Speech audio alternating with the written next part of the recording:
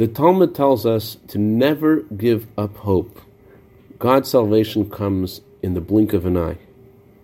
But sometimes God's salvation comes at a time when you least expect it. Why is that? Good morning. In chapter 13 in Psalms, we read the words, God, until when will you forget about me? Until when will you hide your countenance from me? And then in verse 3, until when will I have to set forth my own ideas as how I can free myself from the grief that is in my heart all day?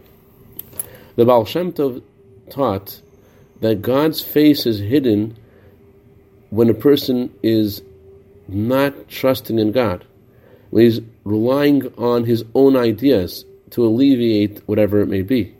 But when a person lets go and trusts God, let go and let God, then God's salvation arrives.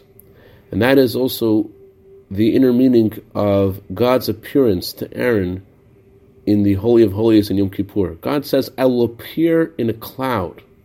Rabbi Meir Shapiro says when a person is in a state of cloud, darkness, confusion, he has no idea how to get out of it, that is when God says, I shall appear. It doesn't have to be that way.